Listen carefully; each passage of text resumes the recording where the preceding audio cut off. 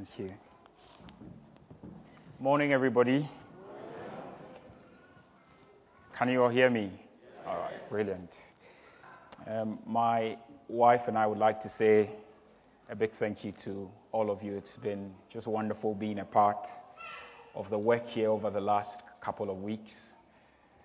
Like Son said, my name is Samuel Akresi. I'm part of the City of God Church in Accra, Ghana. And my wife and I, Claire, have been visiting for a couple of weeks. We really would like to say a big thank you for the last prayer meeting. It was just good that we could actually have you guys pray for us. And especially for the prophetic words that came through. Several of them came to actually confirm a number of words that had actually been spoken over us, many months earlier on. And so we really would want to say a big thank you to all of you. Thank you for praying for us. And I remember we asked that you pray about a Christmas party that was actually going to be taking place back home in Ghana as well. Well, we had the party. Because we prayed about it, I was keen on wanting to know the results of the evangelistic party. And actually the information I got was that 22 adults gave their lives to the Lord Jesus Christ. That was amazing. Yeah. So thank you very much for praying. God is on the move. Revival is coming.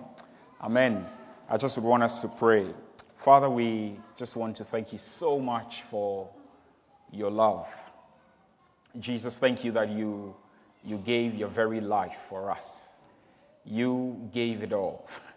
And we thank you that, Father, Lord, your light shone in the darkness, and you brought us from darkness into light. I thank you, Father God, that you have brought us into your family. I thank you that we are members of your household. But Father, Lord, I'm also aware that this morning you would want to bring many others in. And I pray, God, that you come and work in our hearts. And just help me as I seek to serve your church. I thank you, Jesus, that you are here and you want to bless our hearts. Amen. This morning I'm going to be very brief, just share a few thoughts with us from God's word. But before then, it's my first time in the winter. And so I have been over on previous occasions, but it was all in the summer. And so whilst I was coming here, my friends back home said, Sam, you should bring us back some snow.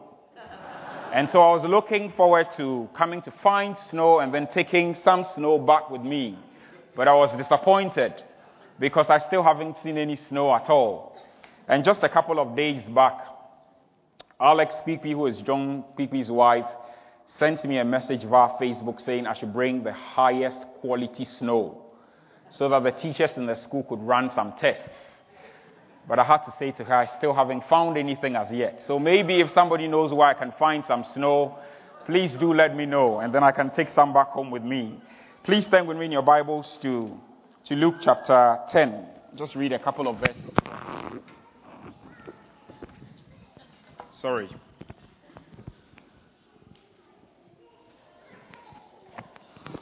Luke chapter 10, from verse 25.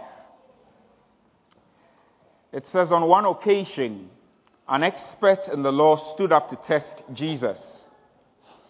Teacher, he asked, what must I do to inherit eternal life? What is written in the law? He replied. How do you read it?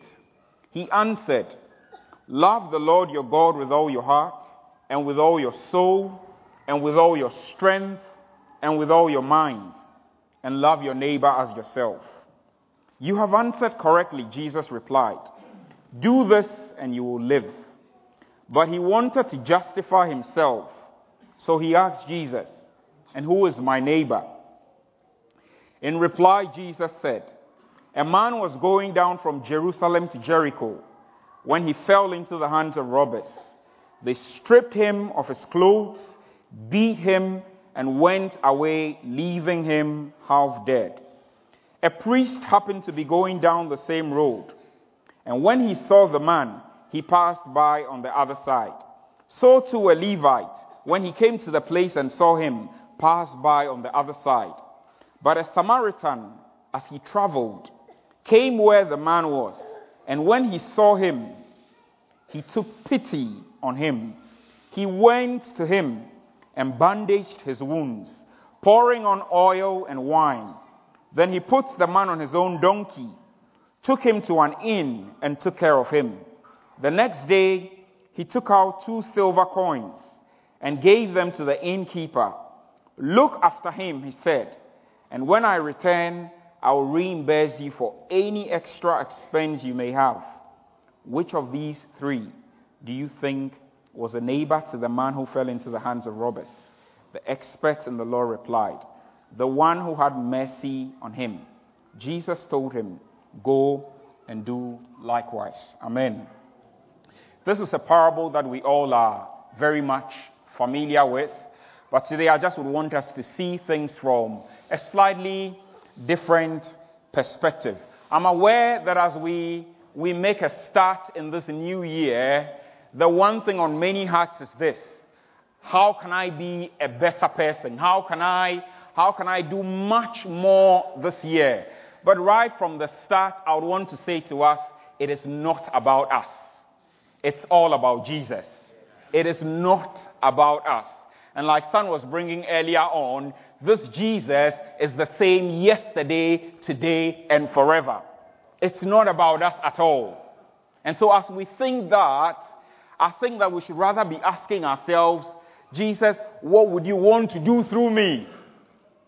And Jesus would want to respond to that this morning. I am aware that many of us would look at this parable, and very often the thing that comes to us is it is very much a story of how we can be good people. It's a story of how we can serve people. It's a story of how we can reach out to people in need. And I do agree, but I feel that God would want to just help us see from a clearly different point this morning as I share with us. Now, Jesus meets up with this expert in the law, and then a conversation ensues. And I wouldn't want to go too much into detail. I would want to pick it up from where Jesus actually tells this man a parable. And he says a man was traveling from Jerusalem to Jericho. Let's say this man was called Sam. Is that okay? All right. So his name was Sam. So Sam leaves Jerusalem and he's going to Jericho, Jesus says. On his way, he says that this man was attacked by robbers. They stripped him of his clothes, they beat him up, and then they left him for dead. So this man is lying there by the side of the road and he is dying. That's what the Bible says. It says he was left for dead. He was actually dying. If nobody came to his aid, he was going to die. And then Jesus goes on and he says, as the man was lying there, a priest comes by. He sees him and then he goes on to the other side of the road. He doesn't do anything about it. Not long after, a Levite comes along as well. He sees this man lying there, doesn't respond in any way. He also crosses over and walks on the other side of the road. Then Jesus says, as the man lay there, a Samaritan came along. Now, I want us to take note of the relationship that existed between the Jews and the Samaritans. The fact that they didn't see eye to eye. A Samaritan comes along. He sees this man lying there. He doesn't cross over and then leave him. He actually comes to him. It says he took pity on him. And so he sees a man who is suffering. He sees a man who is dying. He sees a man who is lying there and probably going, oh, somebody help me. Somebody help me. It says he has pity on him. He reaches out to him. He cleans him up. He actually gets a bandage from his things and then he just sorts out this man. He doesn't stop there. He puts him on his donkey, takes him to an inn. He doesn't stop there. He pays the innkeeper and then he says, listen, take care of this man. I am going on a journey. When I come back, I will reimburse you for anything extra you spent. This Samaritan goes all the way. He doesn't go this much, not that much, not this much. In fact, he goes all the way. And I want to say to us, church, I believe that this picture is a striking image of our world as we see it today. And so our world has actually fallen in the hands of robbers.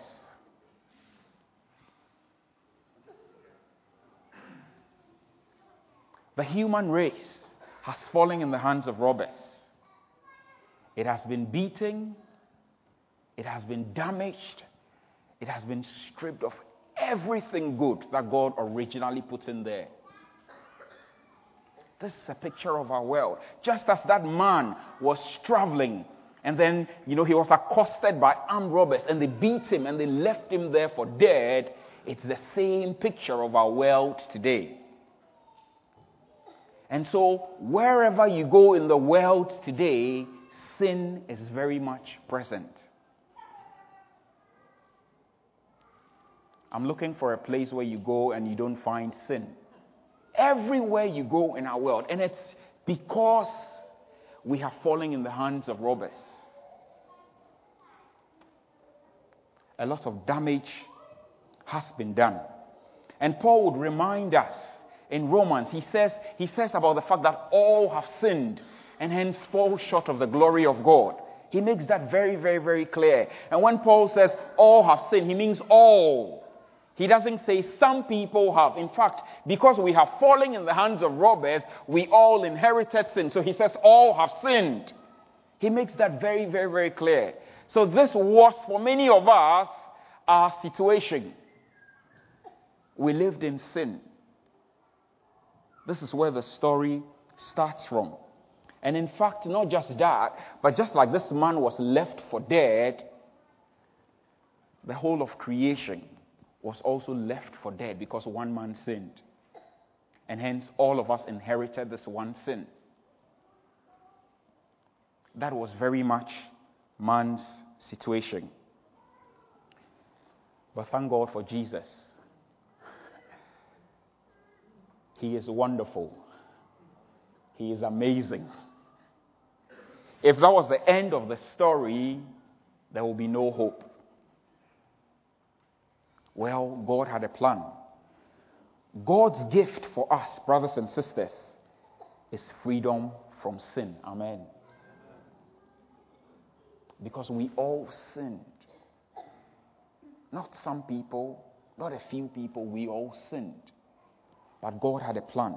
And his gift for us was freedom from sin. So John 3:16 says, "For God so loved the world that he gave his one and only Son, that whoever believes in him will not perish, but have everlasting life." That was God's gift for us, his very own Son. And every time we celebrate Christmas, for me, I'm thinking, God, thank you that many years back you promised us a Savior. When it gets to Christmas, we can say thank you to our Father for sending us a Savior. Because Jesus makes a way for all of us. I want to say to us that this parable is not just a lesson on what to do. Rather, I want to say it is an illustration of what has been done for us.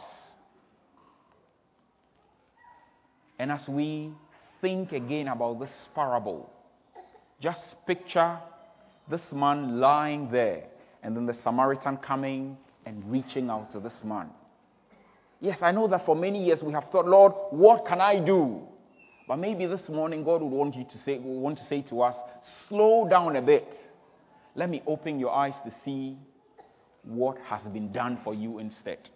And once we grasp that, we can begin to reach out to others in need as well. So there's a need to understand what has been done for us. And then we can, in turn, reach out to others. So once God opens our eyes, we stop asking which character we ought to be. I know that very often we all say, I think I'm the Samaritan. I think I'm the good Samaritan. But we stop asking which character we ought to be, and Jesus shows us which character we truly are. And God's answer is a humbling one. Brothers and sisters, I want to say to us, we are not the priest. I want to say to us, we are not the Levite. I want to say to us, we are not the Samaritan. Brothers and sisters, we are the victim.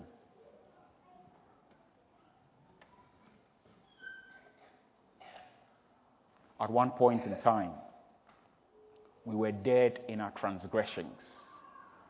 At one point in time, we were in a helpless state. At one point in time, we were there dying. And we couldn't do anything to save ourselves. There was nothing we could do to help ourselves. We found ourselves in a similar situation, just as this man lay there dying. We couldn't do anything about the situation. But somebody came along. Jesus Christ. He reached out to us in our sin, in our shame, in our darkness. He gave us life. Hallelujah.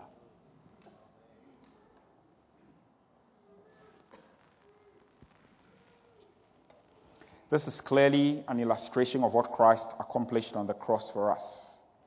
And I believe that everyone who has come into faith in Christ Jesus has first known helplessness. I remember when I first gave my life to the Lord Jesus Christ, I was 17 in secondary school. And at the time, we didn't really care. We just lived our lives anyhow. And I wasn't that much of a troublemaker, but clearly, I was some sort of troublemaker. And it was also evident that I just didn't have the peace of God. And so I remember clearly one Sunday evening, we were in the boarding house. And so Sunday evenings, you had people coming in and then preaching the gospel. And this faithful Sunday evening, this gentleman came and then he preached the gospel. And he invited those who wanted to respond to the gospel and give their lives to the Lord Jesus. And I found myself standing there in front and asking Jesus into my life. And a couple of days back, I remember some of my juniors saying to themselves, do you know that guy has actually received Jesus as Lord and Savior? And clearly, they could begin to see change in my life. And I thank God every day for that day because He reached out and He saved me. Honestly, had it not been for the grace of our Lord and Savior, Jesus Christ, I don't know where I would have been. And I'm sure many of you have similar stories. Brothers and sisters, in our helplessness, a helper reached out to us. There was nothing we could do. Remember that man, he was left to die. And we were dead in our transgressions. We were separated from God. But He says, I know what to do. I will send them a Savior. And along comes a Savior who takes away our sins and gives us His very life. Hallelujah. He says, I've got life for you. I've got eternal life for you. And so the Apostle John writes, and he says, I write to you so that you would know that you have eternal life. Hallelujah. That's what he says. I want you to know. This is what Christ has done for us. So one time we were dead in our transgressions, but life has come. True life from Christ has come. We were helpless, but grace appeared. Paul says to us in 1 Corinthians 6, the fact that we were washed, we have been sanctified, and we have been justified or declared not guilty in the sight of God. So, church, we don't become merciful by thinking about others in need, but rather we become merciful by receiving mercy ourselves. If you have received mercy from Christ, you can begin to reach out to others and show them mercy. But until then, we cannot do anything in our own strength. And this morning, Jesus would say to us, He loves us. Jesus would say to us, He gave His life for us. Jesus would say to us, I am like that Samaritan who comes along and actually stops and reaches out and washes your sins away and gives you a brand new start. This morning, Jesus would say, hey, you are like that victim, but in your helplessness, I reached out to you and I give you life. Life that has no end. I give you life. Life eternal. I give you life. My very own life. Brothers and sisters, this is the grace of God. Remember, at one point in time, you lay there dying. In your helplessness, Jesus, the Savior, reached out to you and He saved you. And for many of us, He has transformed our lives. But as we make a start this year, that is the one thing Jesus would want to bring to us. I give you my free gift of salvation. It's a free gift. We cannot earn it. And for me, I feel it's the best place to start. Ongoing relationship with our Lord and Savior, Jesus Christ. The best place to start. My lead elder, John Quickly, always says to us, he says, the year itself has nothing to offer us. So 2012 itself, as a year, has nothing to offer us. But I believe that Jesus has a lot to give to us. Jesus has so much for us. And so it starts with Him. And He would remind us, He's the beginning and the end. And this morning is wanting to reach out to us.